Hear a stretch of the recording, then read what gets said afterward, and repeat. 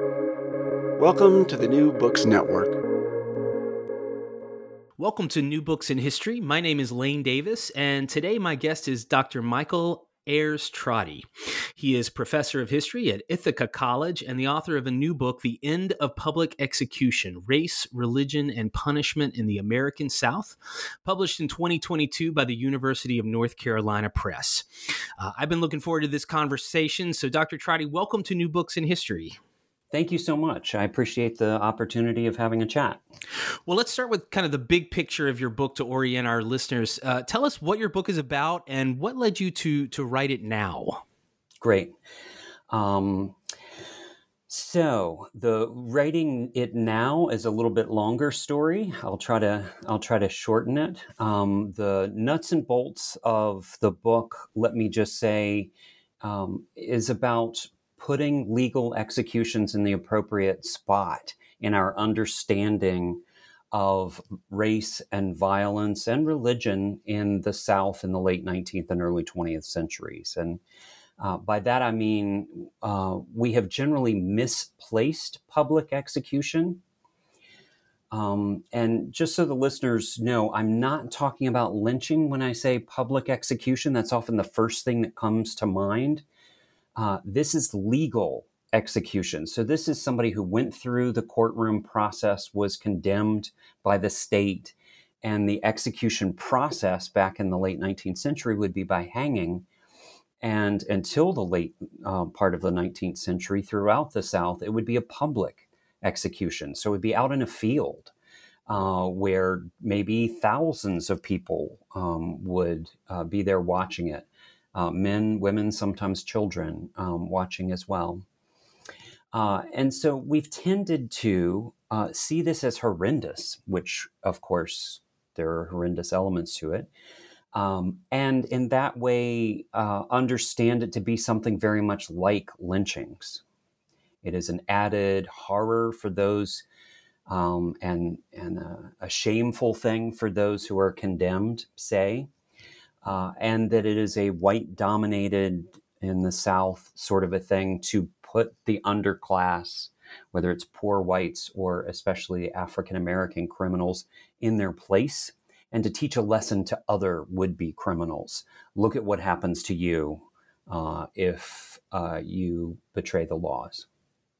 And so that's the way the field has tended to see it, as a sort of a legal sort of affair that was something like the illegal, the extra-legal lynchings. And that's what I went into it thinking. And so this project really changed on me in dramatic fashion more than once as I went through the process of writing it. I started out writing it because of how my last book ended. So that's the sort of origin story. My first book was called The Body in the Reservoir. It's about murder and sensationalism in the South. It's really a study of the press and narrative and the ways in which crime narratives changed over time in the press and in the public. What stories were most convincing to people, most interesting to people when there was a crime sensation, an event that grabbed the public's attention. The end of those stories was often the gallows, where these people were hanged. And so the last chapter that I wrote in that book opened up to me the fact that these are really interesting, weird, multi-sided moments at the scaffold, and that the historical scholarship did not talk about them much. So if you look at the history of capital punishment, most of the books that you would first find on the shelves have to do more with capital punishment in New York and New England than in the South, which doesn't make sense other than the fact that many scholars focus on major urban areas and so forth rather than focusing on the South. It doesn't make sense because the South has dominated America's capital punishment forever. Even in the late antebellum period, disproportionate to its population, it was executing more people than anybody else. And to this day, I mean, right now, most executions in the South that we still have are in the South. Most executions in the nation are in the South. And so it was clear to me this is an issue that was worthy of further investigation. And so I started investigating. But I started investigating with all of those assumptions that this is, in essence, looking at a legal form of something close to lynching. And what I discovered was that it was not. And so in the first few years of this project, I had to not just jigger with what I was going to argue. I had to completely reformulate what it was that I was studying. And I had no understanding at first that I was going to be looking at religion as much as I was, for instance. And I came to an understanding there. So what is a public execution? Well, it's as much a camp meeting on the gallows as it is a forceful articulation of state power over the underclass. So the state may want this to be a chastising moment that teaches society the costs of crime. But in the wake of the Civil War, one of the fastest changes that happens in Southern life is African Americans moving to their own churches. And what that means is the African Americans on the scaffold are going to have their ministers who are now Black men. And you have a Black man, 80+% of all of the executions in the South are of Black people in the late 19th century.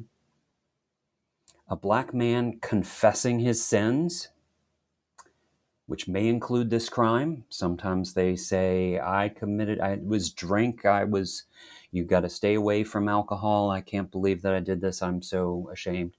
Sometimes they deny the crime, but they say they're a sinner anyway, because we're all sinners.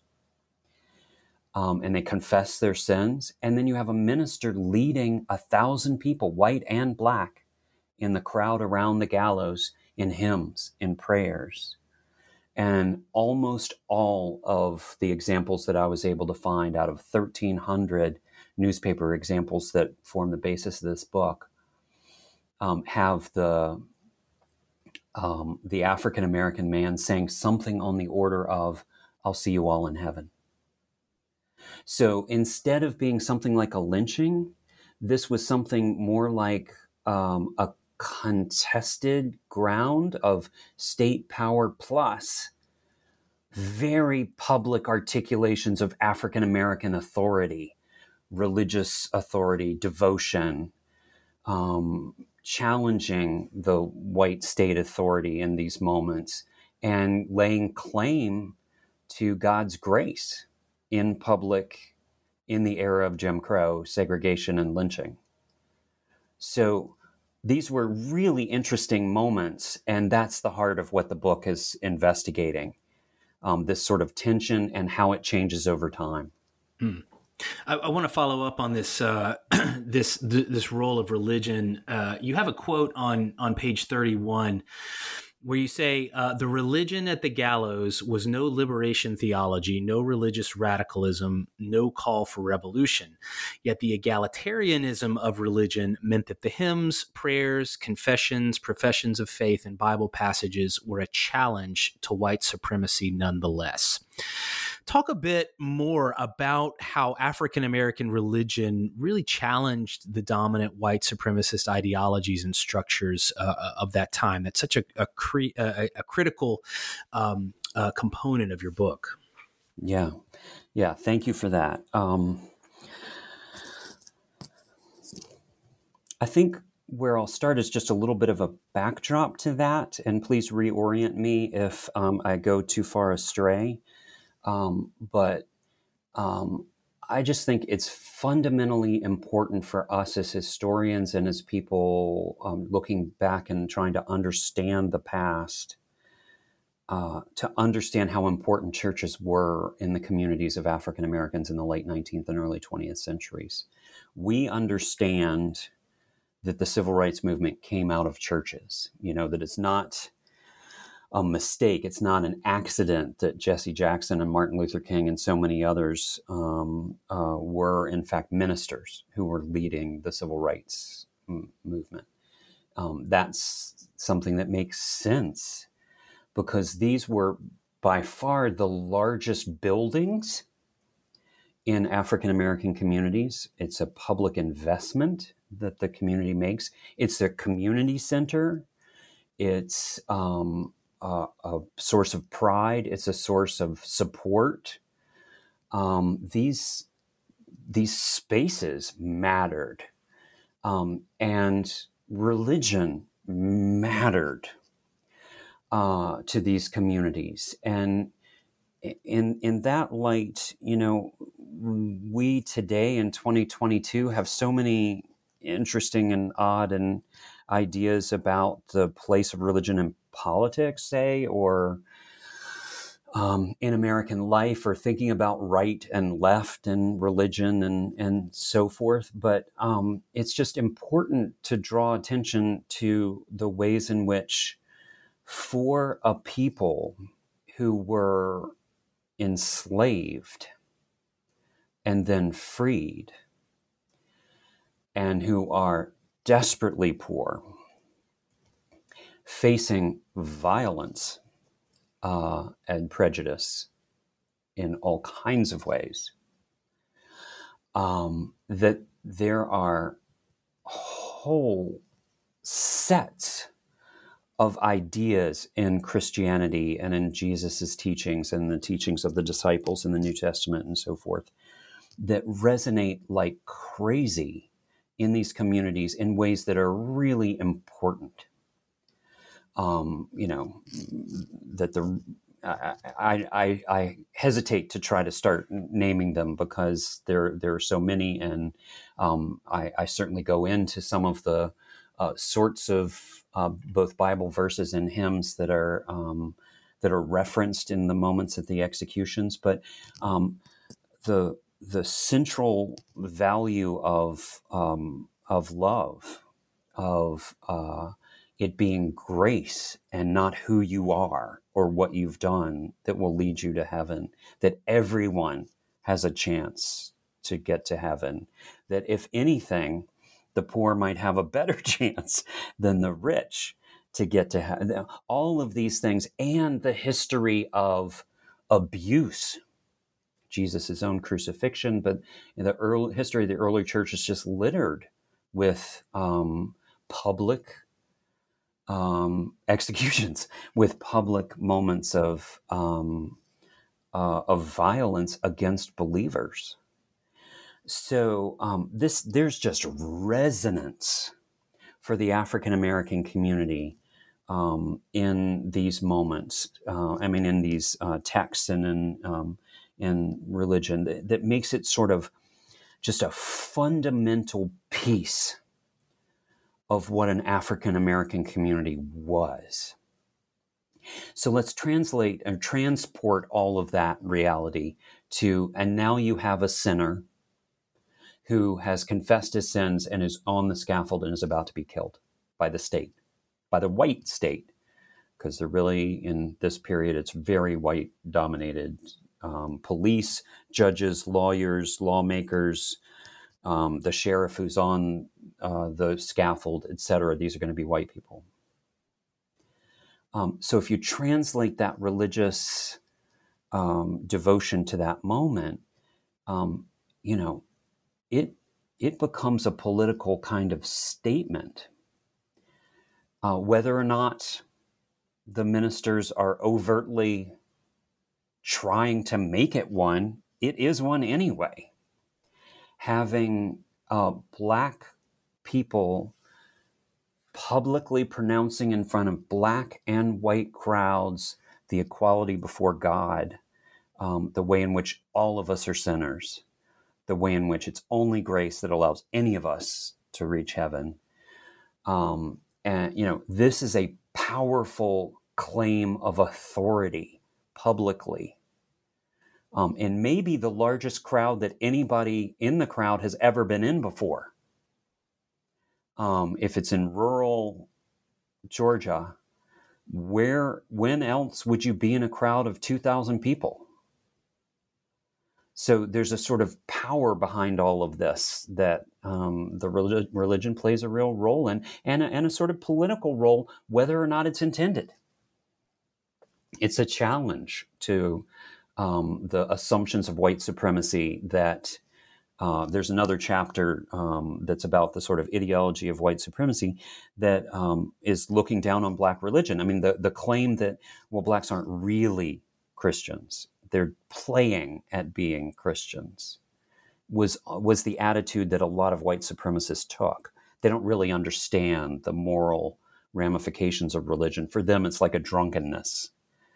And in that, pointing at the sort of evangelical religion of speaking in tongues and so forth.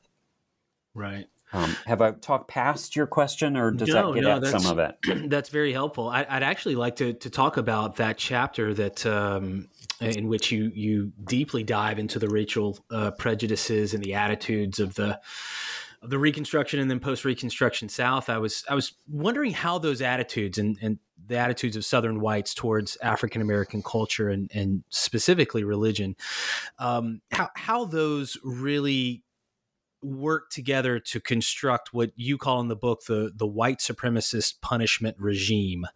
Could you talk about that connection just a little bit more?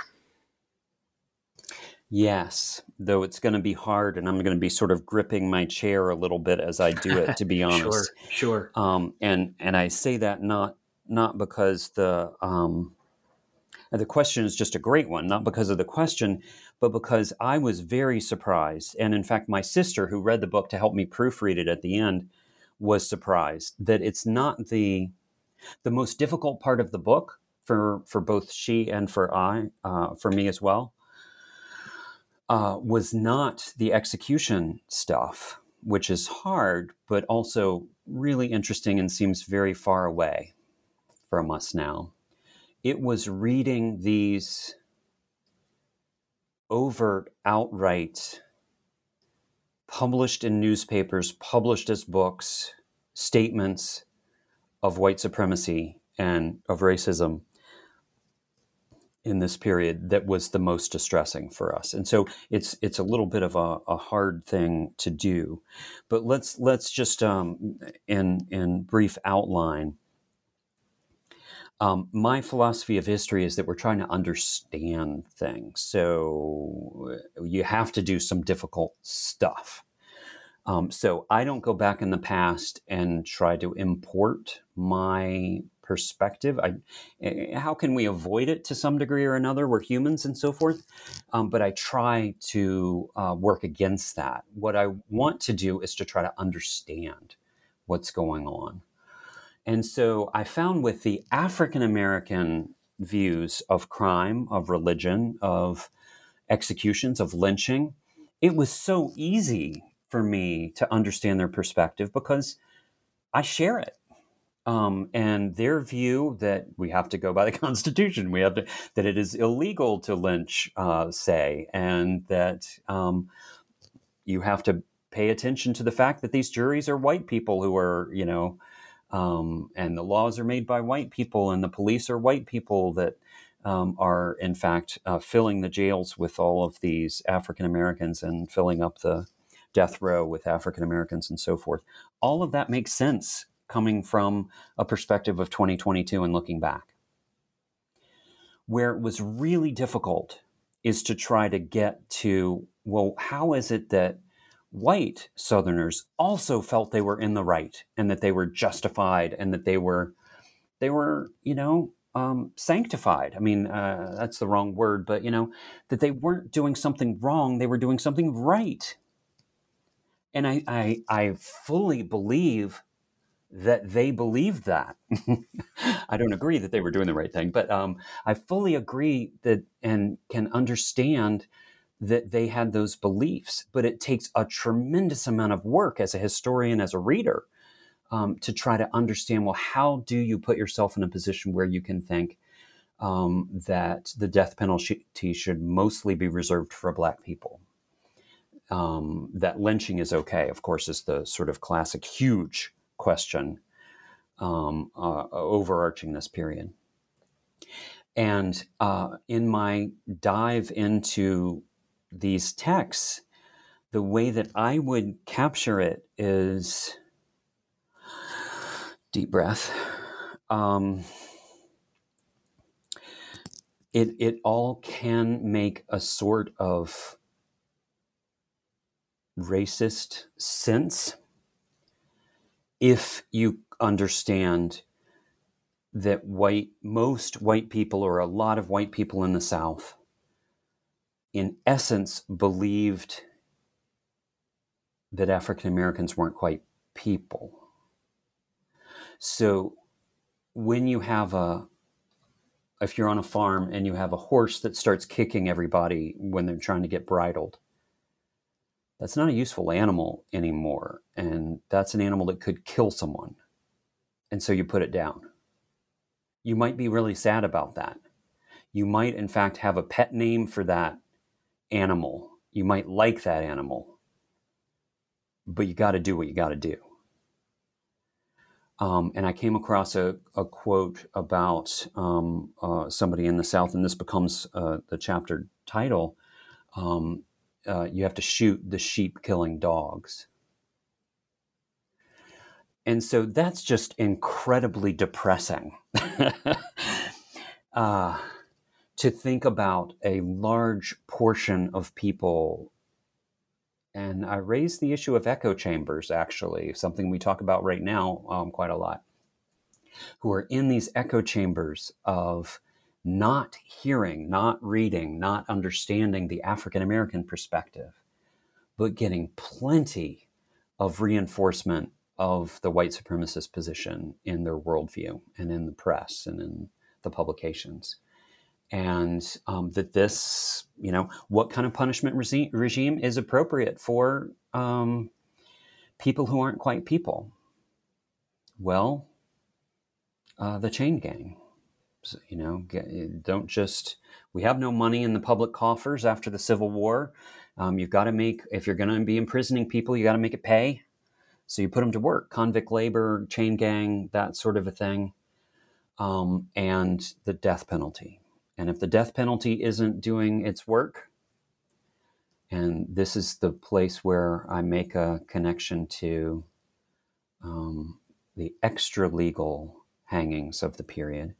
If the capital punishment regime that you set up is not doing its work of appropriately curbing the criminal class in the South, then you need something still more horrific, still more terrorizing in the form of lynching. And so I think the failure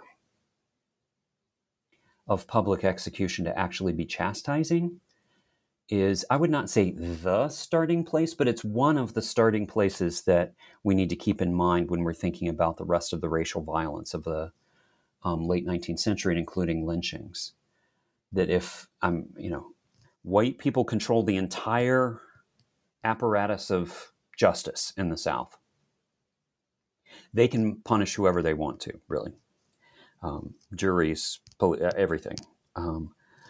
But if the system includes the sanctification of people who have committed murder or rape on the gallows, with people singing hymns and saying hallelujah and I'll see you in heaven and so forth, well, that's maybe satisfying, in a narrow sense, the judicial needs of a judicial regime.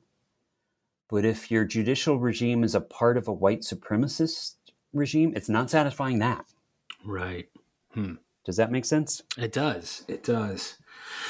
I'm curious. One of the recurring characters in your book is a man named Thomas Nelson Page. Could you discuss him a little bit, and mainly in the context of why he was trying to convince Northern whites to support the Southern racial regime? Yeah. I'm going to start there with a little bit of a sideline about process with this book, if that's okay. And I'm not sure any listeners of the podcast would be into this inside baseball, but maybe it's a way of getting out how historians do their work. So I spent a lot of time on Thomas Nelson Page, and especially on the responses to Thomas Nelson Page. And I saw it as a sort of window, a way of getting at what the debate was in this moment about race, about punishment, about religion, and all of that. And I chose him because some of the figures who are more commonly referred to, like Vardaman or Pitchfork Ben Tillman, or the author of Birth of a Nation, not Birth of a Nation, Thomas Dixon. These are figures who have been very prominent in historians' view of the sort of ideology of white supremacy in this era. They were very sort of extreme and are very shocking to us now in what they're willing to say publicly, and so forth. And I steered away from them in part because the historical profession has dealt with them very well, but in part because I have a suspicion that it's more important to look at what's average than what's extreme. And Thomas Nelson Page seemed to me to be sort of an acceptable northern white person southerner. So white people in the North might look askance or sort of down on Pitchfork Ben Tillman or Vardaman or someone like that as sort of a roll your eyes, my gosh, look at what they're saying, even though the white Northerners might be racist themselves. But they were agreeing with Thomas Nelson Page, and they were celebrating him. And he gets a big obituary in 1920, is it 21, when he dies, as being sort of, a prominent figure. And his books are reviewed in Northern things, journals and papers, very approvingly. And so by picking him, I was trying at least to get at not at who is the most extreme and in that way skew our understanding of how the debate was going, but somebody who was more moderate. But what I found was he's really extreme too, from our perspective. And so that really says something. But what's most interesting to me is the debate. And so you get in a number of moments, he comes out with a series of articles in 1904 and then another one in 1907. And the ones in 1904 end up being a book called The Negro, the Southerner's Problem, collecting all of these essays and again makes a splash as a book. And you have all these African-American prominent people, including Du Bois, Mary Church Terrell, trying to respond, and they're shut out, except for one article by Mary Church Terrell, which is a really interesting moment in 1904, when the same journal publishes a piece on lynching by Thomas Nelson Page, and then publishes her response to this piece on lynching, and in the same journal. That was really an unheard of kind of thing to happen. And it doesn't happen again. She tries to get published over and over again to no avail. Du Bois tries to respond to Page to no avail, and so forth. So he's a very interesting and important figure who, in fact, says things that are, from our perspective in 2022, tremendously disturbing. And yet he was seen as a moderate voice that everyone should read, and so forth. So I talked past the why the North. So African Americans had a clear sense they needed Northern whites to be on their side. And so we're trying desperately to be a part of this conversation. And Northern editors were basically shutting them out of publication. This is the echo chamber part. They were willing to publish white supremacist pieces from the South because they had a national audience, and so much of their audience was perfectly fine, North and South, with hearing those sorts of sentiments. but they were keeping out of press. And in fact, there's a letter to Du Bois who says, this is a really fine piece and should be published somewhere, but we can't publish it. It would not be appropriate to publish this in our journal. And Southerners were in essence, this is overstating it, of course, a little bit of hyperbole, refighting the Civil War on a cultural plane in the late 19th century, writing fiction about the glories of the antebellum slave regime where everybody was in their place and everybody was so happy, unlike now. Look at all the conflict now. And writing essays talking about the horrors of Reconstruction and what a mistake it was for Northerners to take the side of African Americans and so forth. In 1907, a Richmond professor, Samuel Mitchell, wrote a triumphant piece about the triumph of Southern values, in which he's saying Northern papers are taking our view now, and in essence claiming victory in the cultural battle of defining how race should be seen in America.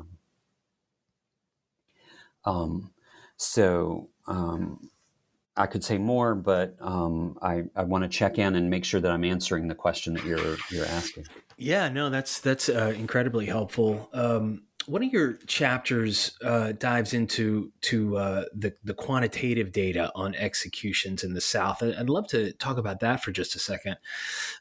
You write on page 83, you say that the data you found, quote, reveals that our view of the South has generally misplaced capital punishment within the history of the Jim Crow police state. You've talked a little bit about that misplacement already, but I'm curious about what the numbers do tell us. What did you find in that chapter? First of all, the numbers are in flux a little bit, and that might seem weird to historians, even much less to a wider reading public. And that is because executions before the early 20th century in the South were local, not state-run. So let me describe that. Once Virginia in 1908 decides on a mode of execution that is electrocution, well, you need a generator. And that means you need to centralize something where you've got electricity and you've got a generator. And that means you're going to have executions be in a penitentiary, and they chose the one in Richmond. And so that is centralizing the process. And from that point on, we can count executions in Virginia very accurately because it's centralized. All of the executions in American history, in the South, rather, before 1908, and it's every state after that has a different date of when they centralize. But the first one to centralize is Virginia in 1908. Every execution was instead a local affair. And so it would be a sheriff of a county hanging someone maybe for the first time. Most executions are a sheriff executing somebody for the first time he's ever done it. There's 1,200 counties, in the 60-year period that I'm looking at, there are going to be, 10 different sheriffs in these different counties, and, divide up the executions of the South. You do have some that are experienced, that have more than one that they do, but in just personnel terms, this is a very weird thing before you centralize. And one thing that means is that even the records that we have, state records, are not clear about all of the executions before 1908. And the further back you go, the harder it is to find executions. So there's this database. It's called the Espy file. And Imlot Espy started counting up all of the executions in American history, colonial period to the present. A hugely important, helpful database that is wrong all over the place. So it's a great starting place, but it's a flawed piece. So why are things in flux? Well, there are other scholars, and in particular, you have Hearn and Laska. And so let me make sure I get the states right of the ones that they have already done. So it's Daniel Hearn and Louis Laska. And in terms of the South, Georgia, Kentucky, North and South Carolina, Virginia, and Tennessee have gotten these new lists by modern scholars who have just poured through the records, and they have found so many more executions than the Espy file had. And so that's half of the South. That's 6 of the 12 states that I look at that have these new, really good databases of executions, lists of executions, rather.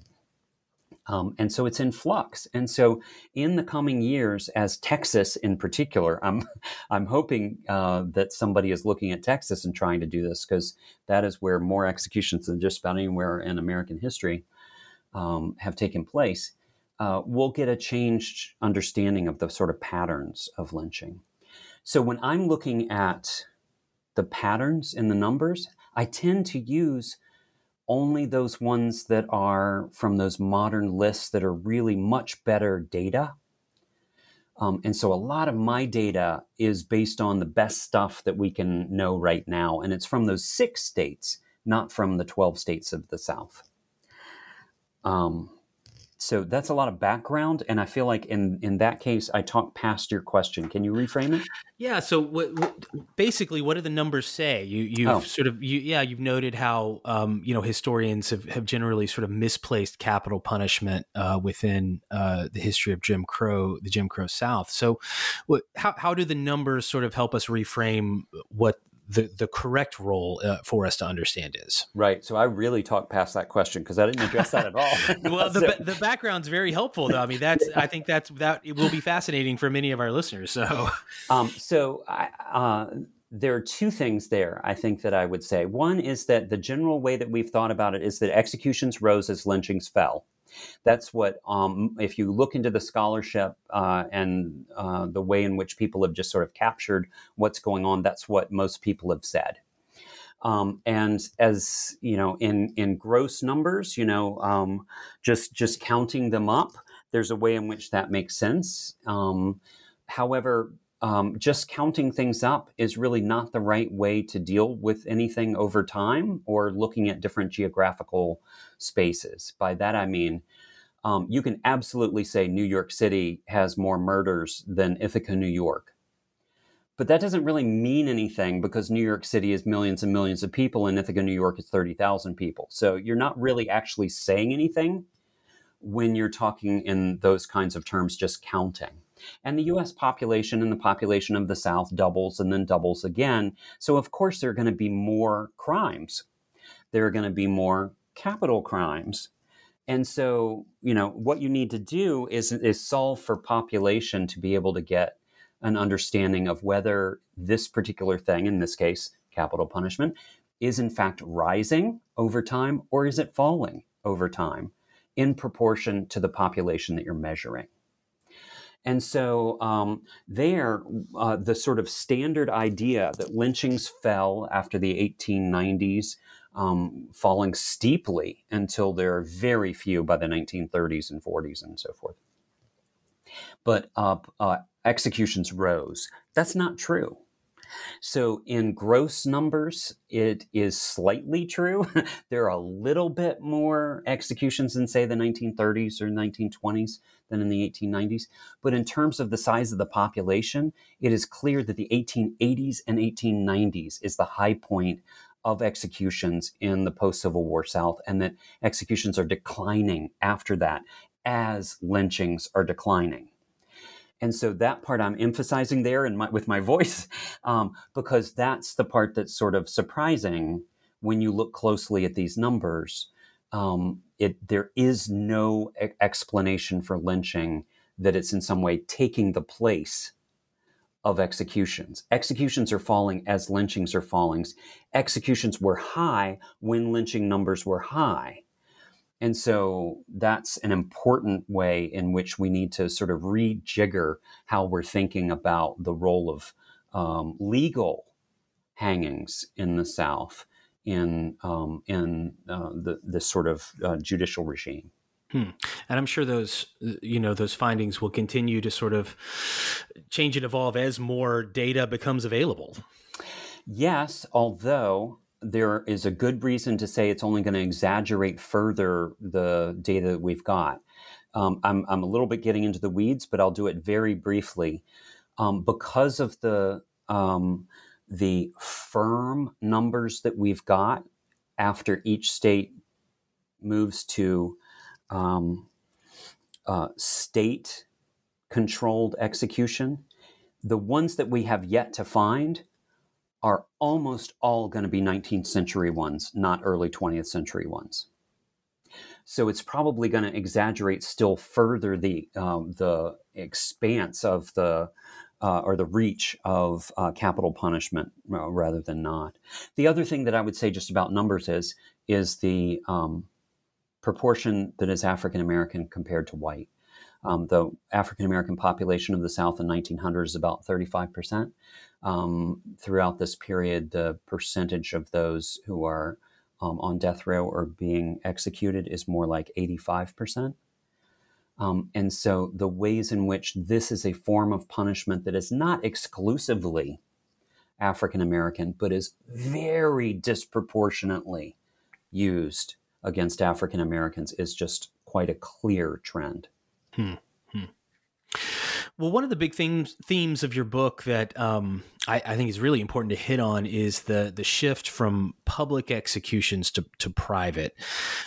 Could you explain a bit more about why this shift began to happen, but also why it's so difficult to pinpoint an exact transition in many places? I thought that was an interesting bit in the book. Yeah, thank you for that. That is sort of that's the last chapter. It's the sort of clinching kind of how did this in fact shift to a more modern regime of private execution, and ultimately in that chapter is about electrocution as well.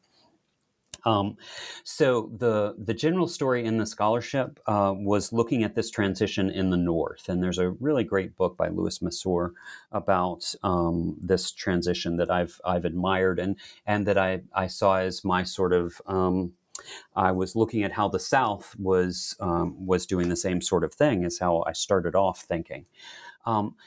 And his argument, and the argument that you find in the scholarship in most places, is this transition from public execution to private is a part of a larger regime of changes that comes with modernization, that comes with a modern urban and especially middle class centered bourgeois vision of a state's role, and wanting more civility in the actions of the state. And so the thing that I came into the project thinking that I was going to be pursuing is how much does this really fit with the South? And I guess I am pursuing that, but the answer is not much.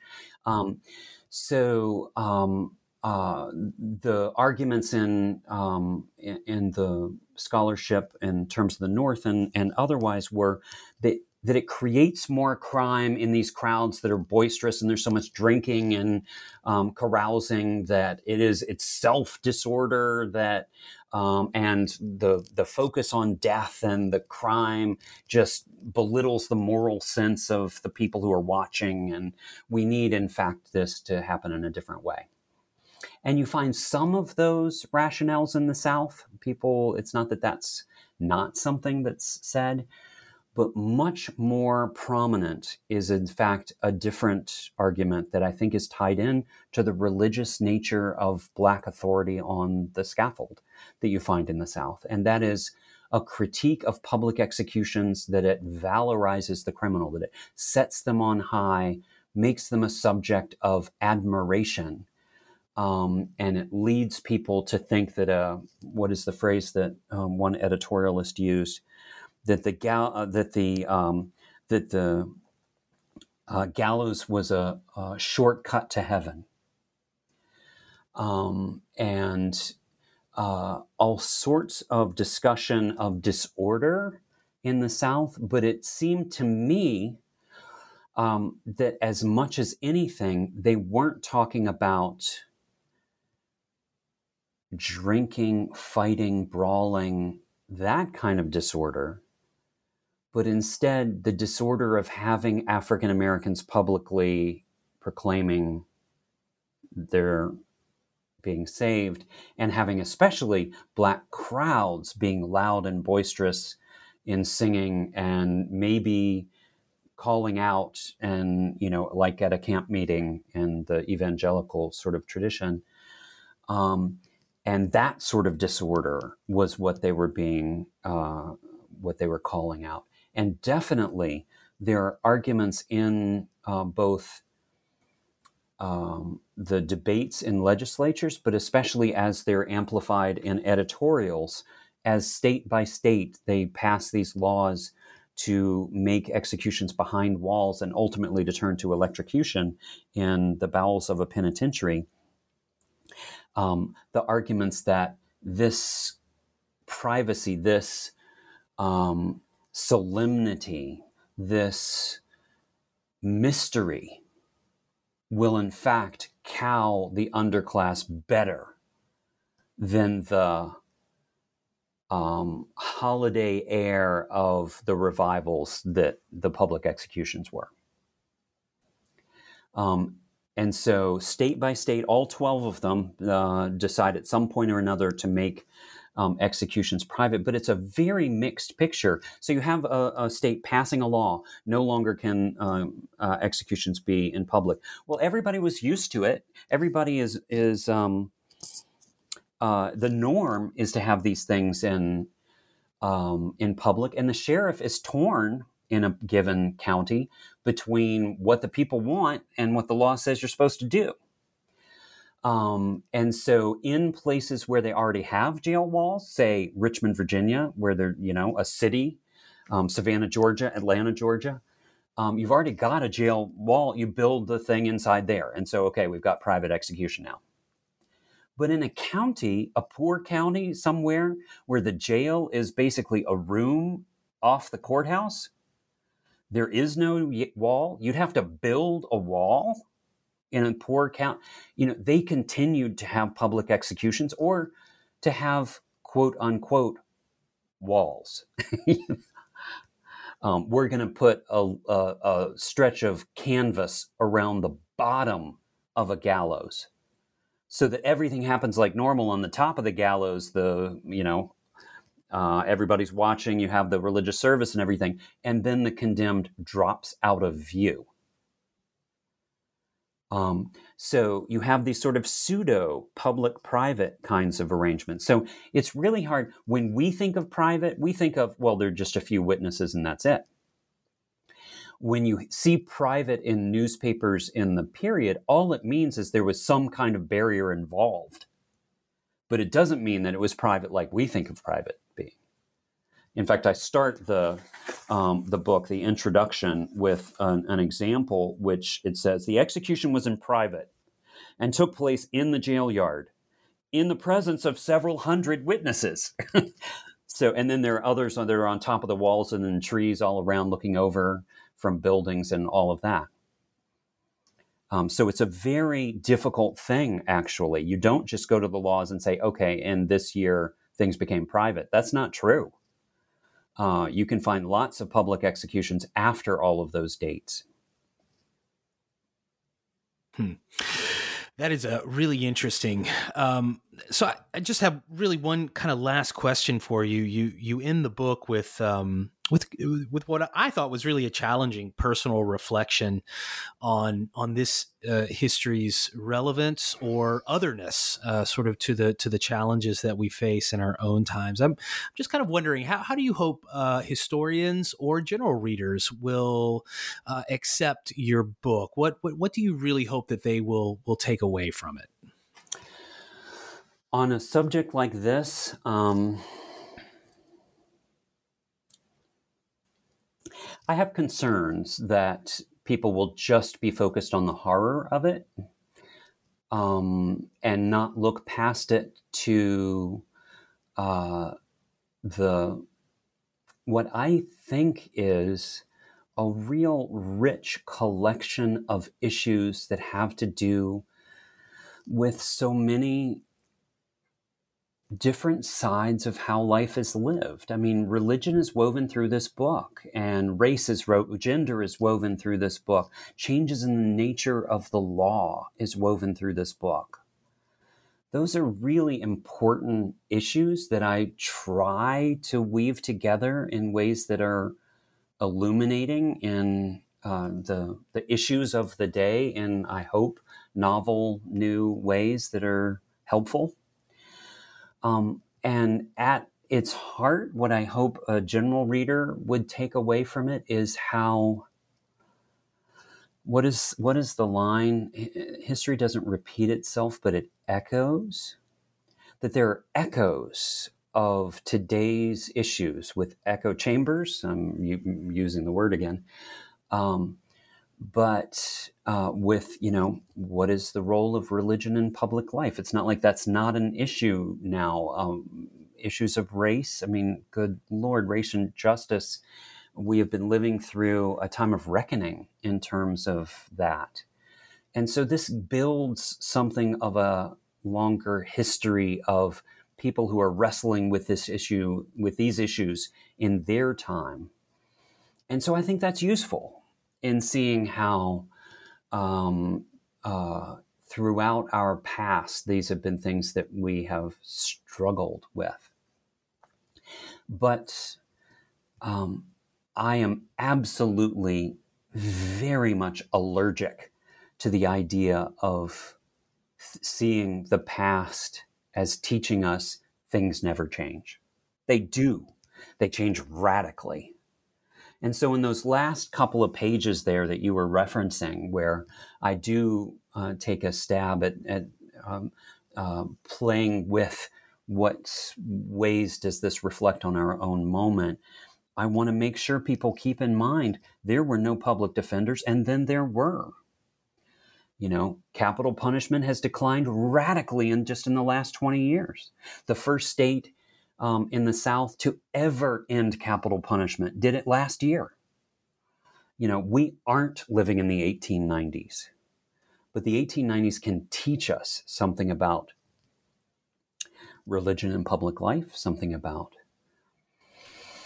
the power of the state, and certainly about the dangers of echo chambers and racial divisions in terms of justice.